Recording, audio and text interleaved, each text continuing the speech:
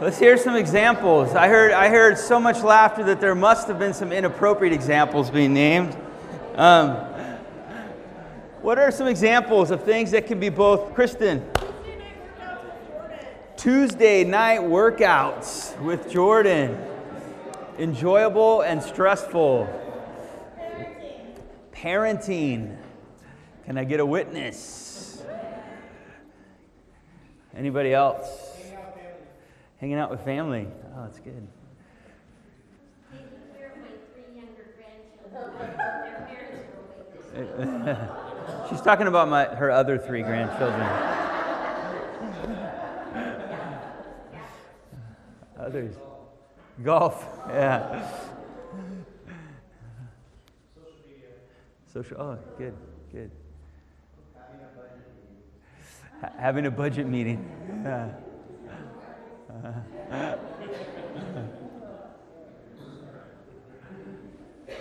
Life together.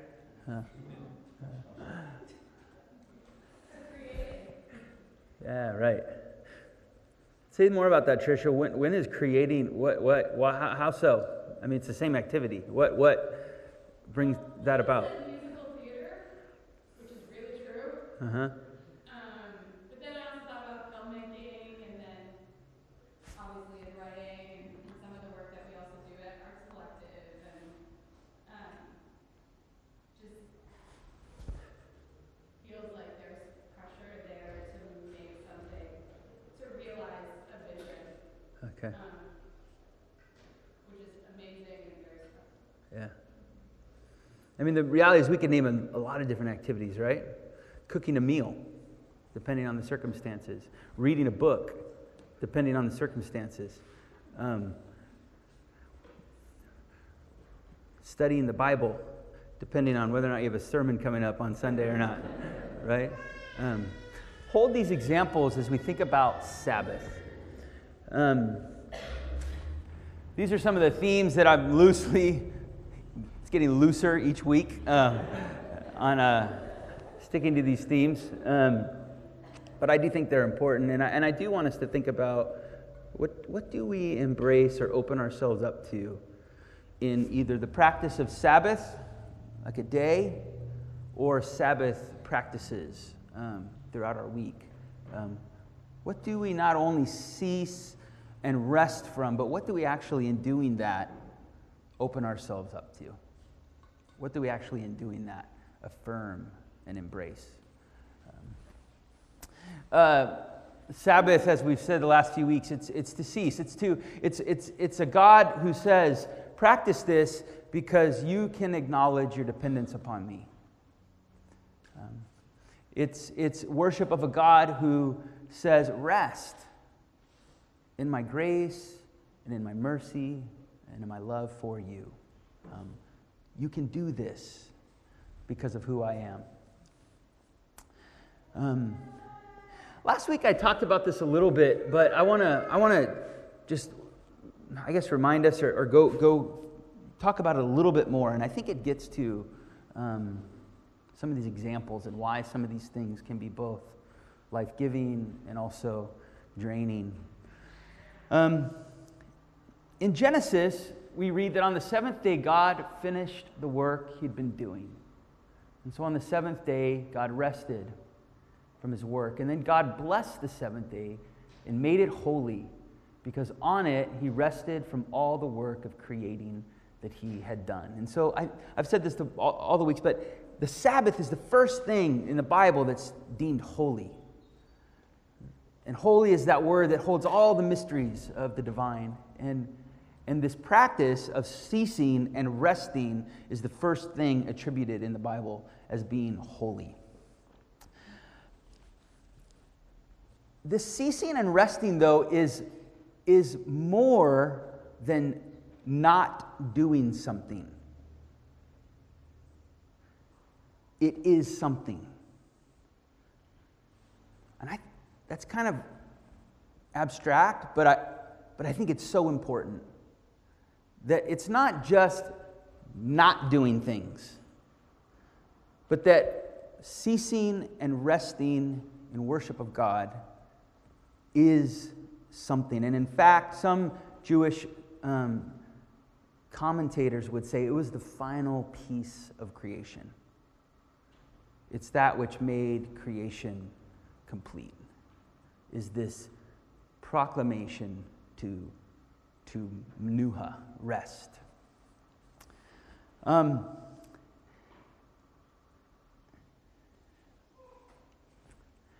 There's an Italian who has done some writing on Sabbath and feasting. Misty turned me on to this scholar. And he writes this. He's talking about the Sabbath when he says the feast day. The feast day is not defined by what is not done in it, but instead by the fact that what is done, which in itself is not unlike what is accomplished every day, becomes undone, rendered inoperative, liberated and suspended from its, quote, economy, from the reasons and aims that define it during the weekdays. So my guess that the reason art and creating can be both incredibly enjoyable as well as stressful is because sometimes there's a deadline. Sometimes Sunday's coming for Arts Collective, and they've got to get things done. Sometimes you need to write something because someone is expecting it, and therefore it's got an economy, it's got a purpose, which adds potentially a great deal of stress. Sometimes when you read about history, it's interesting. And then other times you're a freshman or a sophomore in high school, and your teacher is going to test you on this stuff, right? On Sunday, or not on Sunday, hopefully, on Monday.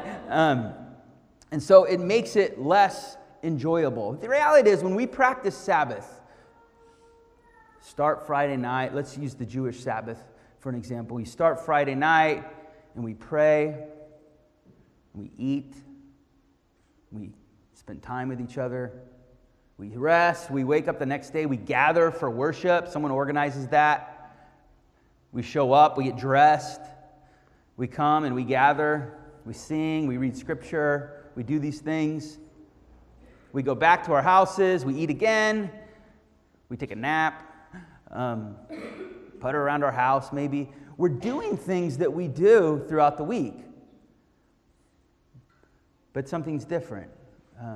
It is not just not doing things, but it's actually a new way of being.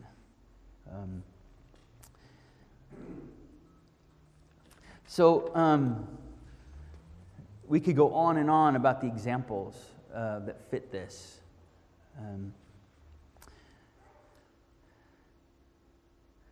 I think about our gathering here.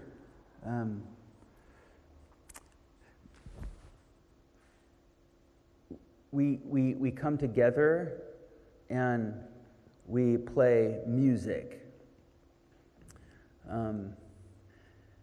If music is your occupation or your what you do to gain employment, that's going to feel much different than those of us who just come up here and do the best that we can, you know? Fortunately, we have Chad, he's kind of next level for us. But it's a different feel. It's a different thing. The metaphor that kept coming up was the metaphor of dancing. I mean, what is more kind of purposeless in the use of your body than just dancing? And yet you are moving your body. Does that make sense? The other day, there were some friends over. Ari had some friends over. And I just kind of threw on some Hamilton music without them knowing. And instantly, there was dancing going on in the house. Motions that don't have necessarily a purpose. Justin Timberlake, who's performing at the halftime show, might disagree with me right now because he's got something to really kind of focus on. But generally speaking, dancing has no purpose other than just being. just opening ourselves up, just enjoyment. I wonder if we thought about Sabbath keeping in that way. That when we come together, we come to worship God, but the activities before and after are also all a part of this, where we are just opening ourselves. We're doing similar things. We're eating a meal. This time maybe it's a meal not to get us energy for the work we're about to do, but it's just a meal for sustenance.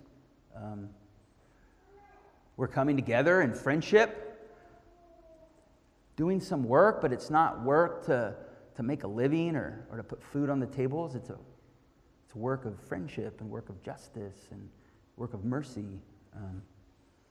We sing songs. We give our gifts, our time, our energy, our money even. What if we understood our giving of tithes and offerings a part of this just joyous, here's what God has given me. I respond to that by giving back. It's a completely different kind of economy. It's a different production is not the highest value. Achievement or accomplishment is not the bottom line, but being is what we're called to. And what happens with that?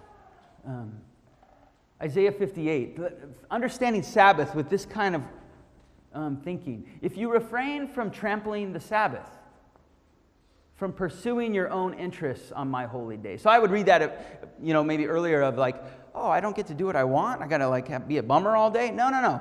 Like, if you refrain from pursuing production, pursuing achievement, if you call the Sabbath a delight and the holy day of the Lord honorable, if you honor it, not going your own ways, serving your own interests, or pursuing your own affairs, then you shall take delight in the Lord. And I will make you ride upon the heights of the earth. I will feed you with the heritage of your ancestor Jacob, for the mouth of the Lord has spoken. The scriptures say that what happens when we practice Sabbath, whether it's a whole day or practices throughout the week, like Aaron and Dave shared with us today, what happens is we open ourselves up. Open our minds, our hearts, our lives to the living God. Because as present as God is throughout our weeks, and God is always present, the practice of Sabbath, whether it's a day or practices throughout our day, they open us up to that presence that is always with us. They're vitally, vitally important. And in doing that, we embrace things. We open ourselves up to things.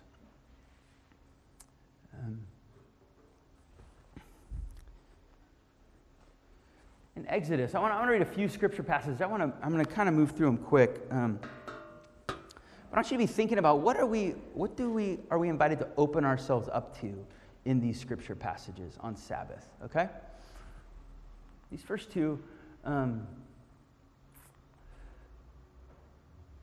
remember the Sabbath day by keeping it holy. 6 days you shall labor, do all your work, but the seventh day is a Sabbath to the Lord your God.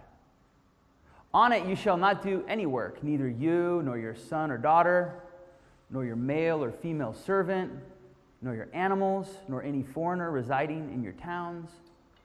For in 6 days the Lord made the heavens and the earth, the sea, and all that is in them. But God rested on the seventh day. Therefore the Lord blessed the Sabbath day and made it holy.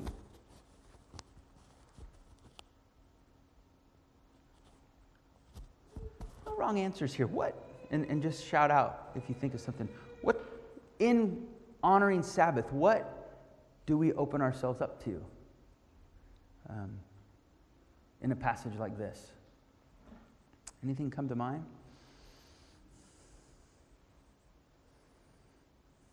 Recognizing common need across class. Yeah.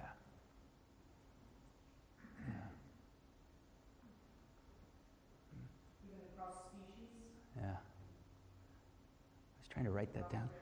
Interspecies relationships or something? Yeah. Yeah. Yeah. Anything else? Yeah, anxiety when we stop doing things. Then we have to look at it.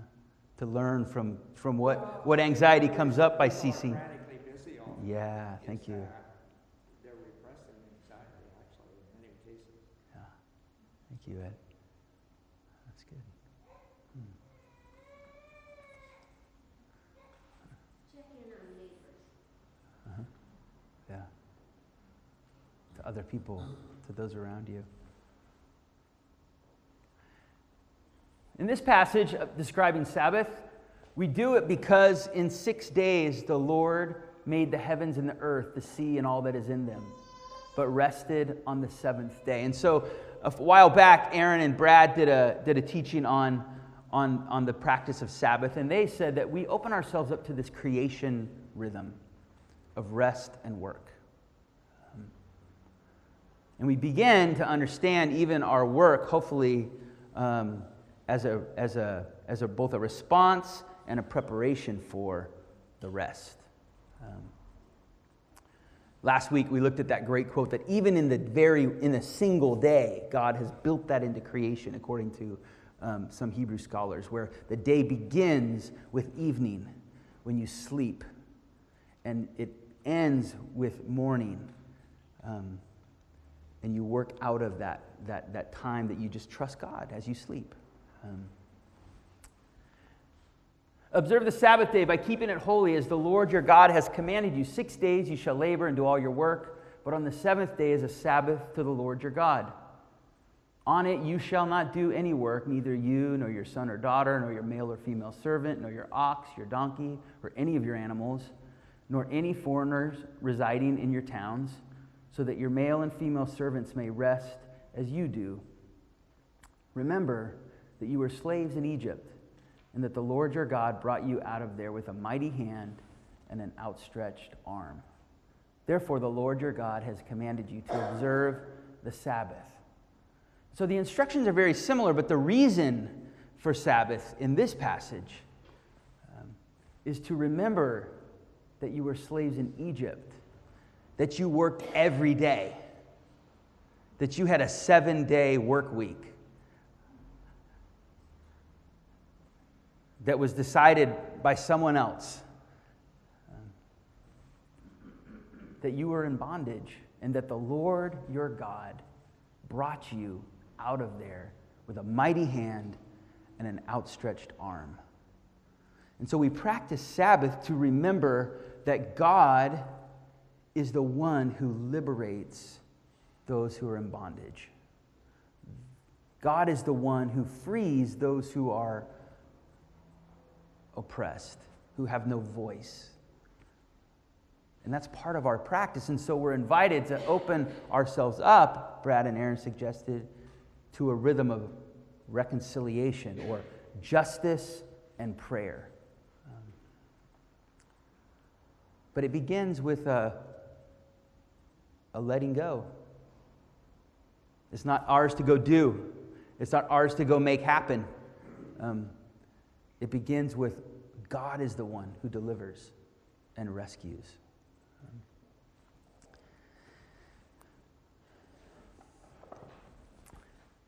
Jesus talks about Sabbath, and this is what I want to kind of focus in on as we head towards Eucharist today. What do we open ourselves up to in practices of Sabbath?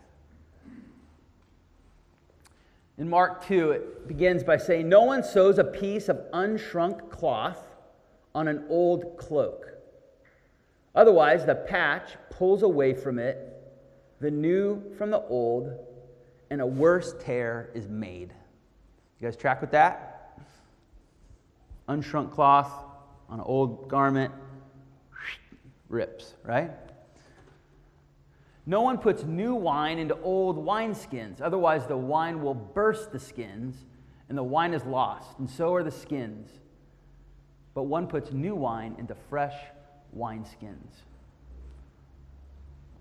And next, we have 2 stories of Sabbath in Mark.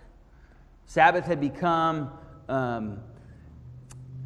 it had become a litmus test, right? It had become a badge of kind of national identity. It had become something that was status quo, and that in being status quo supported the ways of the world at the time. And so in an interesting way, these stories are going to have two groups of people: Herodians, who are government people with political power, and Pharisees, who have no political power but have a lot of influence. They're normally at odds, but in this story, they come together because when you talk about Sabbath practice, it supported, at that time, the ways of the world. It supported their positions. So one Sabbath, Jesus was going through the grain fields, and as they made their way, his disciples began to pluck heads of grain. Non-productive, non-economic, snacking on their way. The Pharisees said to him, "Look, why are they doing what is not lawful on the Sabbath?" And he said to them, "Have you never read what David did when he and his companions were hungry and in need of food? He entered the house of God when Abiathar was high priest and ate the bread of the presence, which it is not lawful for any but the priest to eat, and he gave some to his companions. Then he said to them, 'The Sabbath was made for humankind, and not humankind for the Sabbath. So the Son of Man is Lord even of the Sabbath.'" Now there's all kinds of radical political stuff in this paragraph that we just read, in the statement that Jesus is Lord of the Sabbath. But what I want us to focus on today is that these practices, the practice of Sabbath keeping, is made for humankind. One time somebody said, this is years ago, I'm sure the sentiment remains, somebody said to me, "Josh, I love Mountainside. I love it." I'm like, "Oh, it's cool." I'm sure some of you say that. No. And then they said, "It's like, I don't even have to go to church and it doesn't matter." I'm like, I didn't know what to do with that. Like, I didn't know what to feel about that. On the one hand, I was like, amen. Like, I don't want the legalistic pressure, like attendance tracking and, all these things that can happen in gatherings like ours. But also was like, but gathering together is a part of Sabbath keeping, because we open ourselves to God and we need one another. So I said, nothing, probably. I don't remember what I said, but it made me think.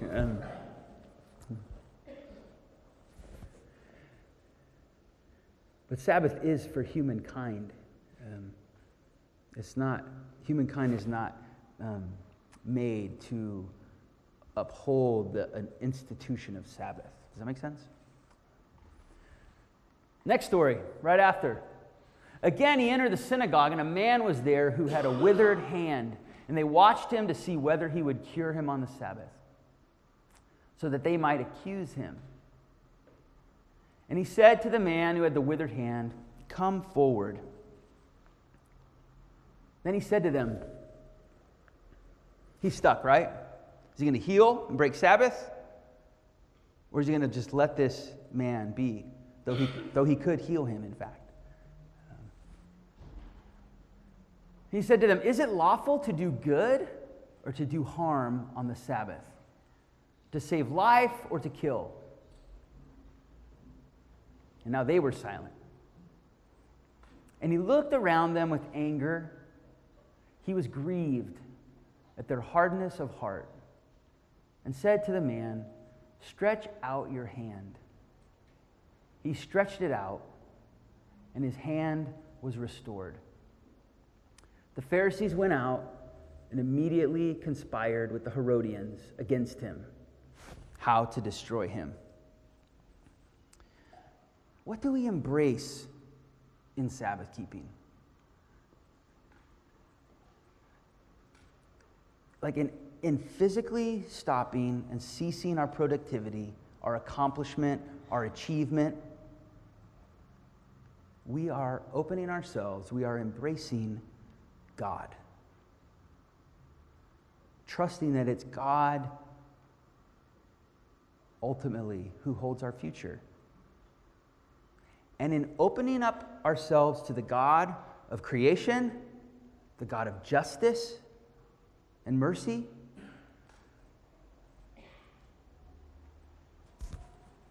we are softening our hearts. We are being given hearts of flesh, as Ezekiel says. I want us to sit with that. I think that is a big, big deal. I think when we live lives of accomplishment and achievement for very understandable and needed reasons, lives of protection, whether it's our very own existence, financially, our family, protecting our church, protecting whatever is important to us, that if we don't stop and acknowledge, you know what, the whole thing is in God's hands, like we sang about today, that our hearts can become hard over time. And practices of Sabbath for a day, if we can pull it off, practices of Sabbath and rest like we learned about today from Dave and Aaron throughout our days, give us hearts of flesh. They remind us about creation, interspecies life, intercultural life, familial life that matters, the important stuff.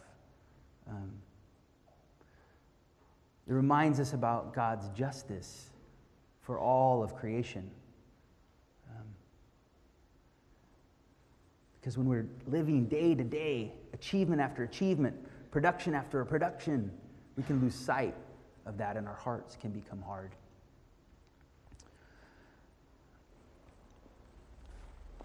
Remember the Sabbath. The word remember, aletheia. I'm going somewhere with this. Don't, aletheia, were rivers of forgetfulness. And people would bathe in them to forget their past that they wanted to forget. Don't forget the Sabbath throughout your days. Don't forget God's creative power and gift. Don't forget God's justice and mercy for all.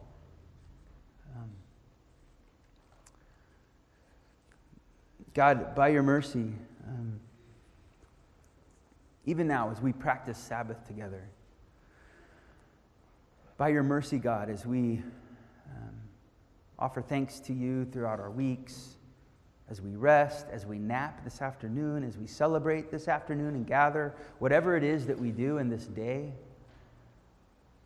God, by your mercy, soften our hearts.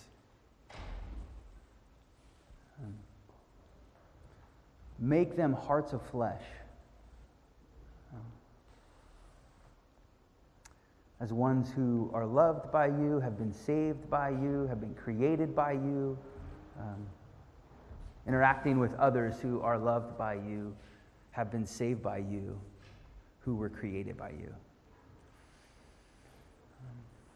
So as we continue to worship, as we come to your table in just a moment, move among us and give us hearts of flesh. It's the name of Christ that we pray. Amen.